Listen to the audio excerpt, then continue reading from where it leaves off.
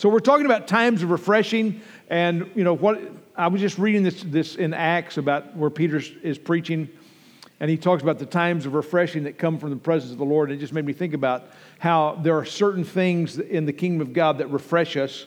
One of those is being with God's people. It's enjoyable. It's enjoyable to be with God's people, generally speaking. Thank you. I'm glad you caught that, Greg. Thank you. I've just personally, worship has always been really important to me. I feel like my soul and my spirit are lifted by worship. It helps me to connect. I can think of when I have gone through difficult seasons in my life, it seems like there's been a song that's been tied to that. That there's been something that the Lord would give me during that. It just would be like an anchor for me, because it would be a song with the Word of God, and it would point me towards God and His faithfulness. Recently, one of the songs that I really enjoy is I really enjoy it. I think you would too if I could tell you the name of the song. It's Lauren Daigle, and I pretty like all this thing. She's like the Christian Adele. She's the Christian Adele. Yeah. What's the song? Faithful? Faithful. That's not the title. But they say that a lot in the song, so I just made that the title. It's Faithful. Okay. Anyway, it just touched me powerfully. It's a powerful song. And so today I want to talk about that. 2 examples of how we sing a song. We didn't sing it today. We sang a new song. I don't know if you've heard it. Shout to the Lord. This new song that we did. It's so old, it's new. It's actually a 20-year-old song. And so we're doing some oldies but goodies. But it's so powerful how worship can affect us and how it has affected us, what it can do in our life. And so I'm going to give you these 2 examples from the Old Testament, one from the Old Testament, one from the New Testament, how we can actually fight and do battle with worship. That was the point I was making. We can do battle with worship. This is, we sing a song, this is how I fight my battles. And you think, well, what is that talking about? Well, it's talking about how when we worship, which seems like it's not accomplishing anything, but just we're singing songs, but we're actually ambushing the enemy. God uses worship to confuse the enemy, because what the enemy expects from us is complaints. But when we start praising and worshiping and thanking God, it actually puts the enemy in confusion.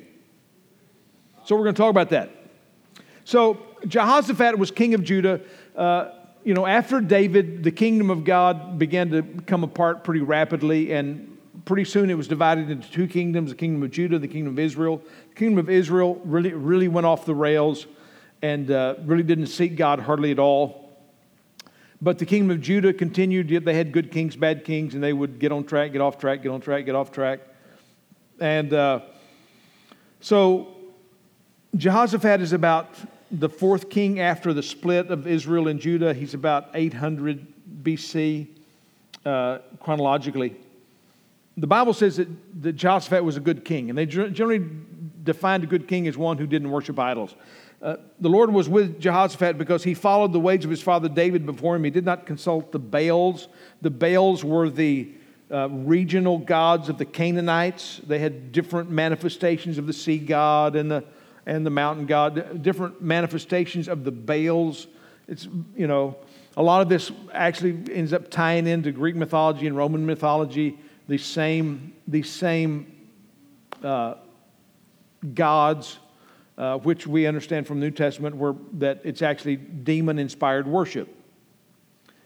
So they served the Baals. When the children of Israel defeated the people that were in the land of Canaan, they worshiped the Baals. And one of the problems that they had is that they tended to continue to worship the gods of the culture of the land. Even though they were victorious over the land and God told them to not worship the Baals, they continued to be drawn to that. They were drawn to the culture. And we struggle with that too. There are idols in our culture that are so ingrained in our culture that you can't see them because they're part of the whole forming. A part of it is freedom. Freedom is a great thing. Freedom is great when it's married to responsibility. You know, but freedom to be free doesn't work. So in America, and then, you have materialism. We certainly worship materialism. We are the wealthiest nation in the world. And you know what we all think? I don't know. You know what we all think? You know how much you need? A little more, right? So we struggle with this. In other words, there's idols in our midst that we're battling. Sexual idols, things that we struggle with in our culture. And they did. It was ingrained in the culture, and they had trouble getting away from it. He did not consult the Baals. In other words, he didn't go to Baal for help, but sought the God of his father and followed his commandments rather than the practices of Israel. The Lord established the kingdom under his control, and all Judah brought gifts to Jehoshaphat so that he had great wealth and honor. His heart was devoted to the ways of the Lord. Furthermore, he removed the high places and the Asherah poles from Judah. This is where they would go and do fertility rites, have sex as part of idol worship so that they would have better crops. So he took that down. 2 Chronicles 17:10. So because of that, the fear of the Lord fell on all the kingdoms of the lands surrounding Judah, so that they did not go to war against Jehoshaphat. So God gave Jehoshaphat a season where there was no war, where he didn't have conflict. And this is a big deal. If you don't have to fight battles and spend the money on battles and all of just the stuff, because generally life is full of conflict. I don't know if you've noticed that. So one of the things that God sometimes does in our life, sometimes God prevents danger from coming against us, and we have seasons of relative peace and comfort. We often don't recognize that until it's gone. And then we think, ooh, I wish I had that again. I wish I'd appreciated that more. It was a lousy job, but it's better than no job.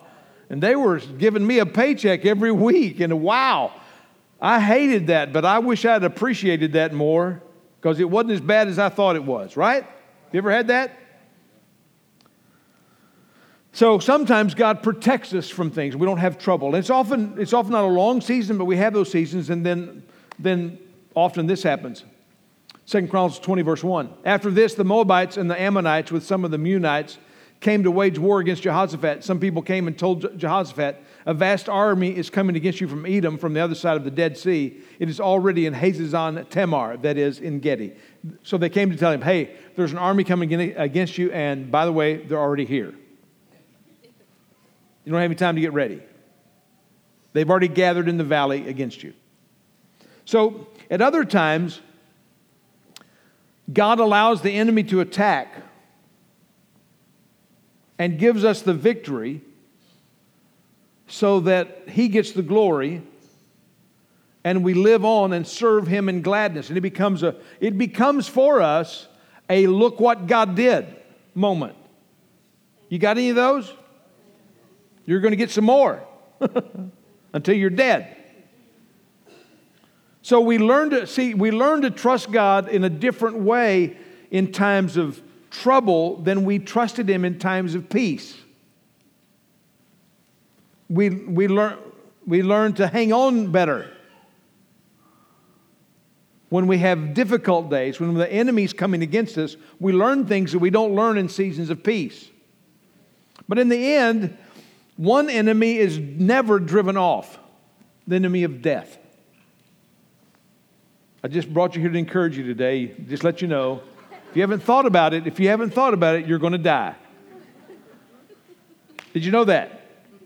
Statistics are pretty overwhelming. Only one person that we know of has fully escaped death. That's Jesus Christ. Everybody else, we all die. But even in this, we die in this life, but here too, God protects us from the sting of death and brings us to eternal life in Christ. Because Jesus said this. He said, if you believe in me, though you die, you'll never die. Wait a minute, let's think about that again. Jesus said, if you believe in me, even though you'll die, you won't die. So what's he saying? Well, your physical body will die, but the moment of your death, you step into the presence of the Lord and you enter into your eternal life, which is never ending, and the life that you have, this life, is just a vapor. It's just a smoke on the mirror. It's just grass in the field that withers when 103-degree heat hits it. That's life. We lose this short physical life. We lose this life, but we gain something greater. So we cannot lose. Right? So, but Jehoshaphat's in the middle of a battle, which a lot of times, and I've told you this before, and you got to get this, life is a series of problems and then you die. So life is a series of struggles. If you're not in a struggle, if you're in a season of peace right now, hang on, wait a week, wait 10 days, it's coming. Alternator's going out, air conditioner's going to break, you're going to have 4 flat tires, something. Your kids are going to call you and say, guess what? You know, all those kinds of things. It's just, life is trouble. So Joshua's in trouble. He doesn't know what to do. Alarmed, Jehoshaphat resolved to inquire of the Lord. So he's going to ask the Lord, Lord, what should we do? And he proclaimed a fast for all of Judah. The people of Judah came together to seek help from the Lord. Indeed, they came from every town in Judah to seek help. So the first thing that he says, hey everybody, let's fast and pray and ask God what to do. Which, you have to just think about it this way. The world, when we talk about I'll pray for you, most people think, that's a waste of time. I mean, prayer seems like weakness. Doesn't it? I mean, because when I pray, it's like I say, oh God, I need help. It's not like, boom, help shows up. I mean, that's how I'm expecting, that's what I want to happen. But it does, when I pray, oh God, do something, God doesn't do it right then. It's usually, there's a time span that I don't like. God answers prayer, but He's never on my schedule. So they're fasting. You know, what's the purpose of fasting? Fasting and prayer, you do not twist God's arm by fasting and prayer. It's like, well, I'm going without food, so God owes me now. You know, if you want to see some of the best food you've ever seen in your life, fast. It'll all show up. They'll bring it into the office. Hey, we're going out to eat today. Steaks on me. Everybody, we're having steaks. You're like, what? I'll have to fast tomorrow.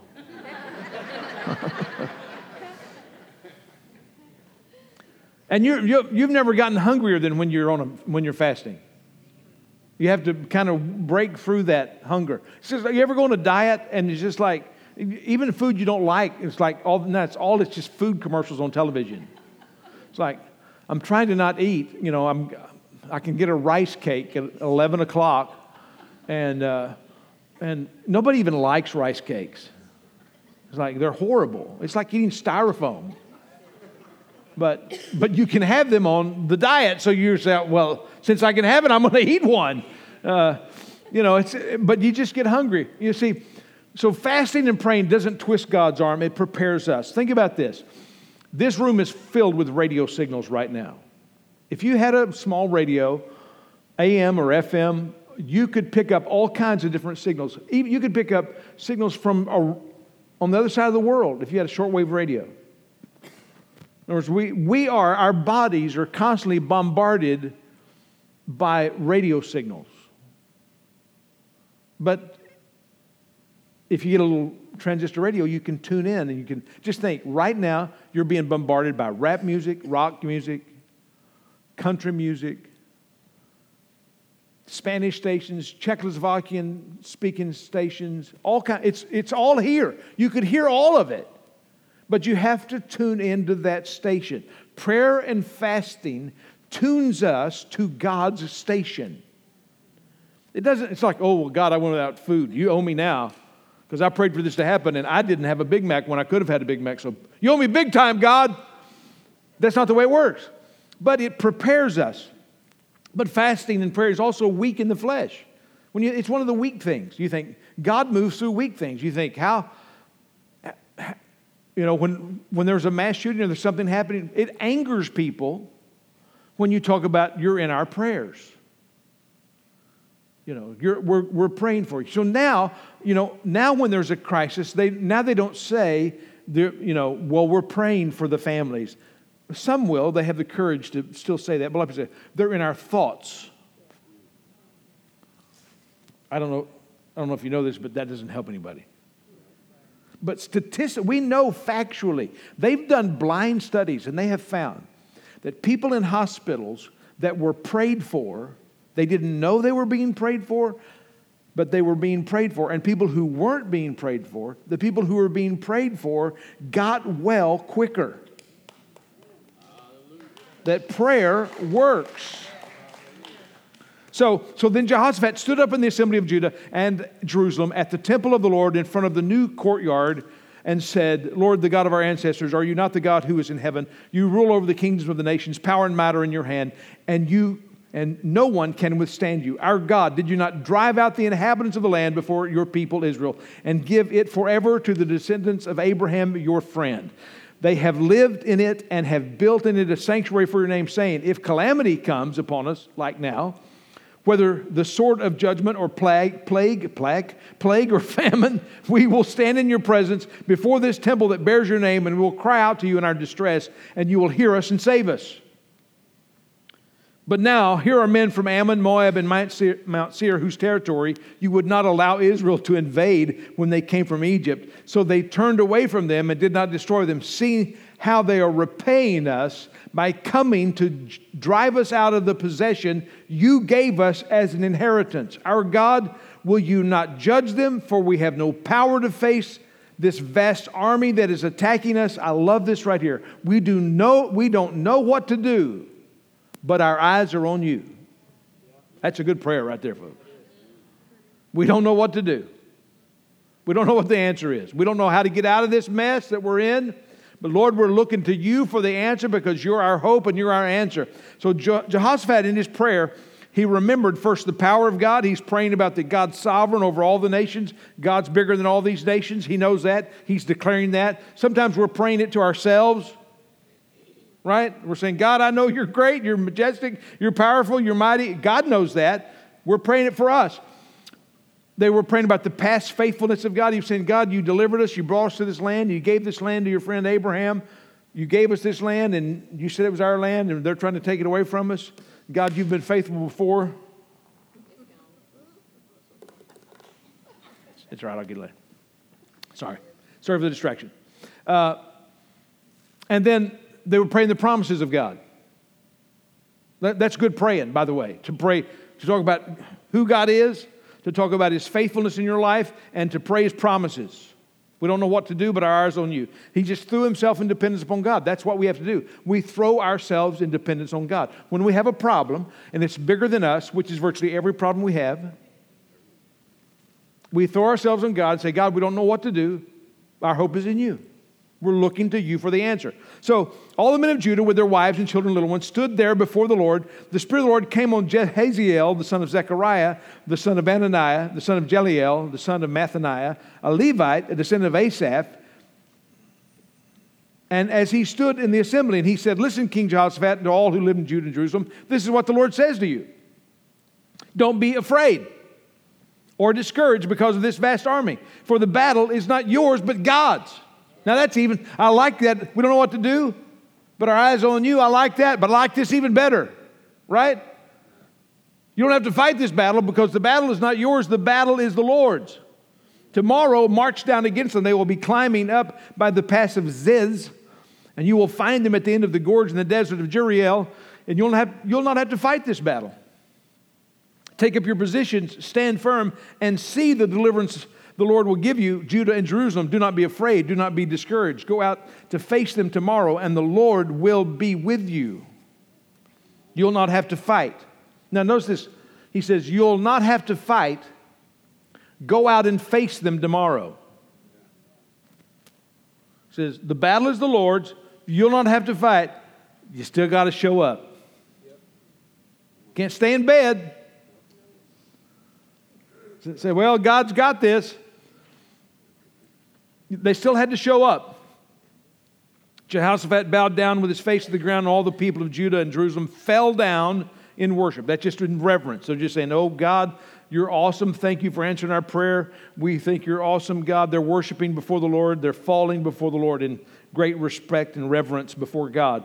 Then some Levites from the Kohathites and the Korites stood up. These are the men who had been appointed in the temple. This is the choir.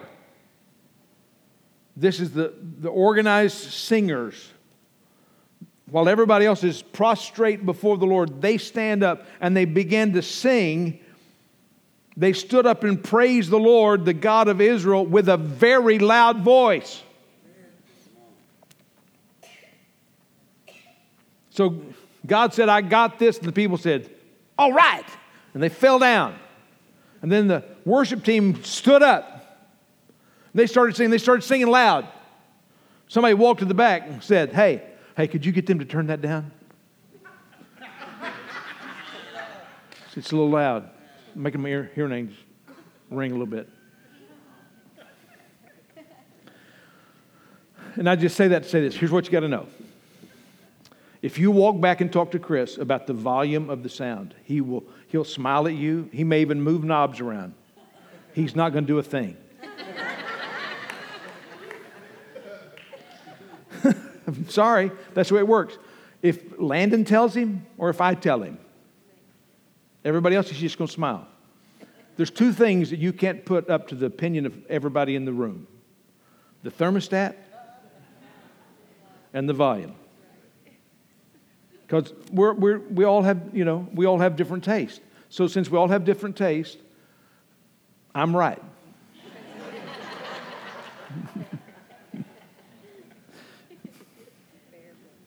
Fair? Is that fair? Is that fair? Okay. So it was loud. And I think sometimes, I think that's just the way we're wired. There's something about volume that helps us communicate desperation. We get loud. We get loud when we get excited. You ever go to a football game? You ever go to a college football game? You ever go to a pee-wee football game? You would think there was $1 million on the line. The parents are screaming. They're ready to fight each other, and it means nothing in the scheme of things. It means nothing. But we're kind of wired that way. That we when we're excited we shout, and I think we sang the song "Shout to the Lord."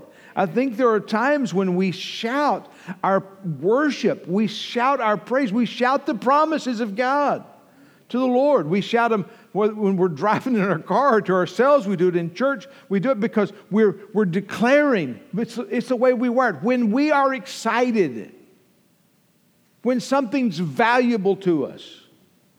Just think. If I just said, I'm just going to walk out here, hey, Rodney, here's $1 million. I'm not actually going to do that, Rodney. I just want to. But Rodney, who is kind of low key, we might actually see him dance in church. It could happen. And that's the way we all are. There's certain things that we would get really excited about. So they got excited. Early in the morning, they left for the desert of Tekoa, and as they set out, Jehoshaphat stood and said, listen to me, Judah and people of Jerusalem. Have faith in the Lord your God, and you will be upheld. Have faith in his prophets, and you will be successful. After consulting the people, Jehoshaphat appointed men to sing to the Lord and to praise him for the splendor of his holiness as they went out ahead of the army, saying, give thanks to the Lord, for his love endures forever. I've always loved this about this story, that they put their money where their mouth was. They said, we don't believe God's going to make us fight. They put the worship team out front. They put the worship team out in front of the warriors. Because they believe that God's going to fight for them. They believe that God's going to do what he said. So this was an act of faith. We trust God. God's going to do this. So we're going to worship like it's already happened. Sometimes, sometimes you just worship like it's already happened. That the promises that God's given you, you believe are true. And you're worshiping like it's already happened. Amen. No, we sing about going to heaven because it's like it's already happened. We're already saved.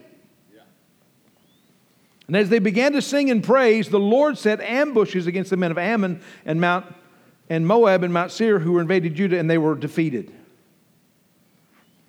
So as they began to sing, the Lord set ambushes.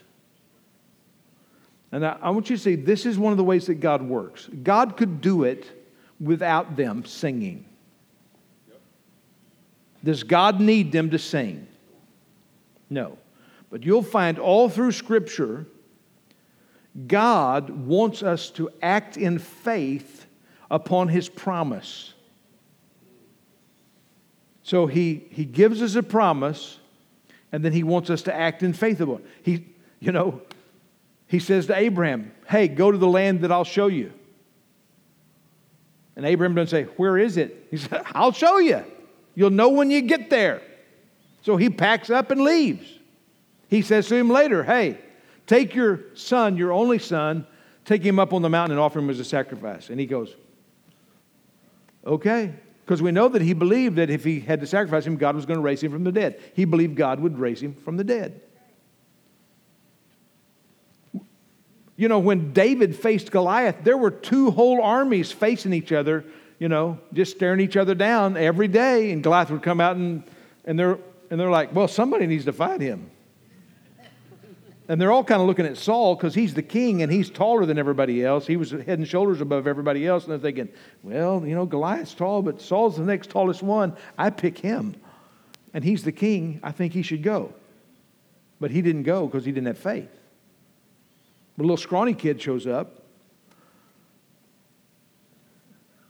And he hears Goliath taunting the enemies of the Lord. He says, hey, I'll fight him. And they're like, oh, his brothers especially say, you can't do this.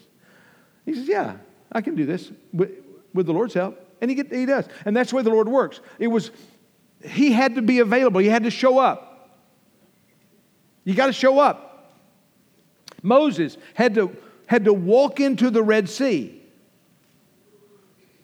I mean, the waters didn't split until they stepped into the water, and then the water split. I'm just like, split and I'll step in. Right? Show me what you're going to do, God, and then I'll put my faith in you. And God says, no, you put your faith in me and you'll see what I'm going to do. That's hard. Paul had to go and preach the gospel. God called him. He said, this is what you're going to do. But Paul had to show up. He had to go and preach the gospel in a lot of difficult places, how God works. That's how God works in your life. You often have to step out in faith. Giving, I don't know if you know this, but giving is an exercise of faith. I don't know about you, but I can never afford to give. I can use 100% of my money plus. How about you? So when I give, what I'm saying is, I'm declaring that I believe that God is my source. I'm declaring that I have put my trust in God, that He has provided for me in the past, He will provide for me in the future. He is my source, and I trust Him. And so I believe this is the way the kingdom works. And so you have to step out in faith. They stepped out in faith, and they saw the tremendous miracle of God, so much so that it took them 4 days to pick up all the stuff that was on the ground that was left behind. No, now I don't have much time, so I'm going to move ahead. So Paul and Silas, New Testament, Paul and Silas are in prison. Once they were going to the place of prayer, they were met by a female slave who had a spirit by which she predicted the future. She earned a great deal of money for her owners by fortune telling. She followed Paul and the rest of us shouting, these men are servants of the Most High God who are telling you the way to be saved. So she's actually saying the truth, right? But she's annoying them. She kept this up for many days, and finally Paul became so annoyed that he turned around and said to the spirit, in the name of Jesus Christ, I command you to come out of her. At that moment, the spirit left her. Okay? When her owners realized that their hope of making money was gone, they seized Paul and Silas and dragged them in the marketplace to face the authorities. They brought them before the magistrates and said, "These men are Jews and are throwing our city into an uproar by advocating customs unlawful for us as Romans to accept or practice." The crowd joined in the attack against Paul and Silas, and the magistrates ordered them to be stripped and beaten with rods. This is painful. So they stripped their clothes off and they beat them. After they'd been severely flogged, they were thrown into prison. And the jailer was commanded to guard them carefully. Then when he received these orders, he put them in the inner cell and fastened their feet in stocks. So they stripped them, they beat them with rods. They probably have open wounds, right? Possibly some broken ribs. Because somebody probably really enjoyed what they were doing. And so they put them in prison. You don't think about our prisons. Prisons are horrible. You don't want to go to prison. But these prisons were worse because they were, first of all, they didn't have sewer, but they had people in them. Think about that. They don't have sewer, but they got people in them. So it's full of stuff. It stinks. It's filthy. And so here they are. They've been beaten. They're in pain. They're hurting. And they lock their feet in, to make them even more uncomfortable. They put their feet in stocks so that they can't move and adjust. They've been beaten. They're in pain. They're bleeding. They're sore. So the Bible says, about midnight, Paul and Silas were praying and singing hymns to God. And the other prisoners were listening to them. Now, it's not unusual to pray. I think we'd all be praying, "Oh, God, get me out of here. God, get me out of here." Second verse, "Oh, God, get me out of here, and I'll increase my giving. Oh, God, get me out of here, and I'll volunteer in the 2-year-old classroom." You know. In other words, we would all be praying, but this is unusual because they're in pain and they're not complaining. They're singing. They're singing praises to God. So here they are, midnight, in pain, and they've got, I guess they're thinking, "Hey, we've got a captive audience here." Literally.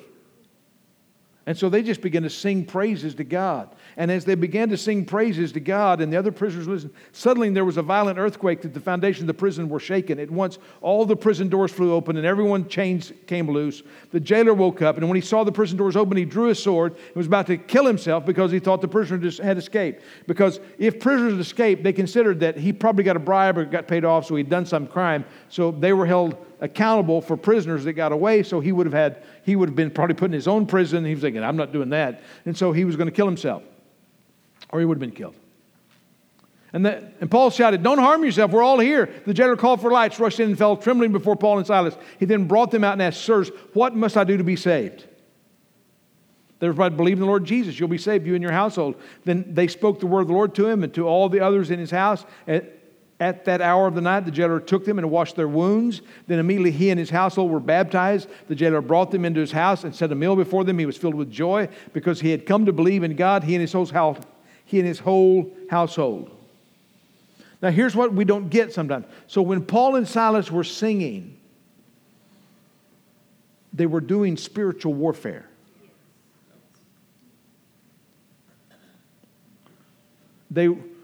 Their singing caused then the jailer to be saved. They caused people to be set free. We don't realize the power of worship. Colossians 3:16 says, "Let the message of Christ dwell among you richly as you teach and admonish one another with wisdom, with all wisdom, through psalms, hymns, and songs from the Spirit, singing to God with gratitude in your heart." Now, he's talking about when we come together, there's something that's happening. We're singing to God, and we're singing to each other. Because God uses His Word as we sing to minister to each other, and so to help fight each other's battles. You think, "Well, I just thought we were here singing." No, we're fighting. We're doing spiritual warfare on behalf of the people around us because you really have no idea what the person sitting around you is going through. Think about that. You have no idea the degree of battle and struggle, what they went through this week, the problems, the difficulties.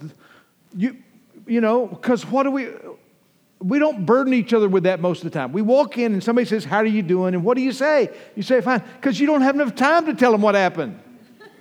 And they'd fall asleep. They're like, I didn't really want to know all this.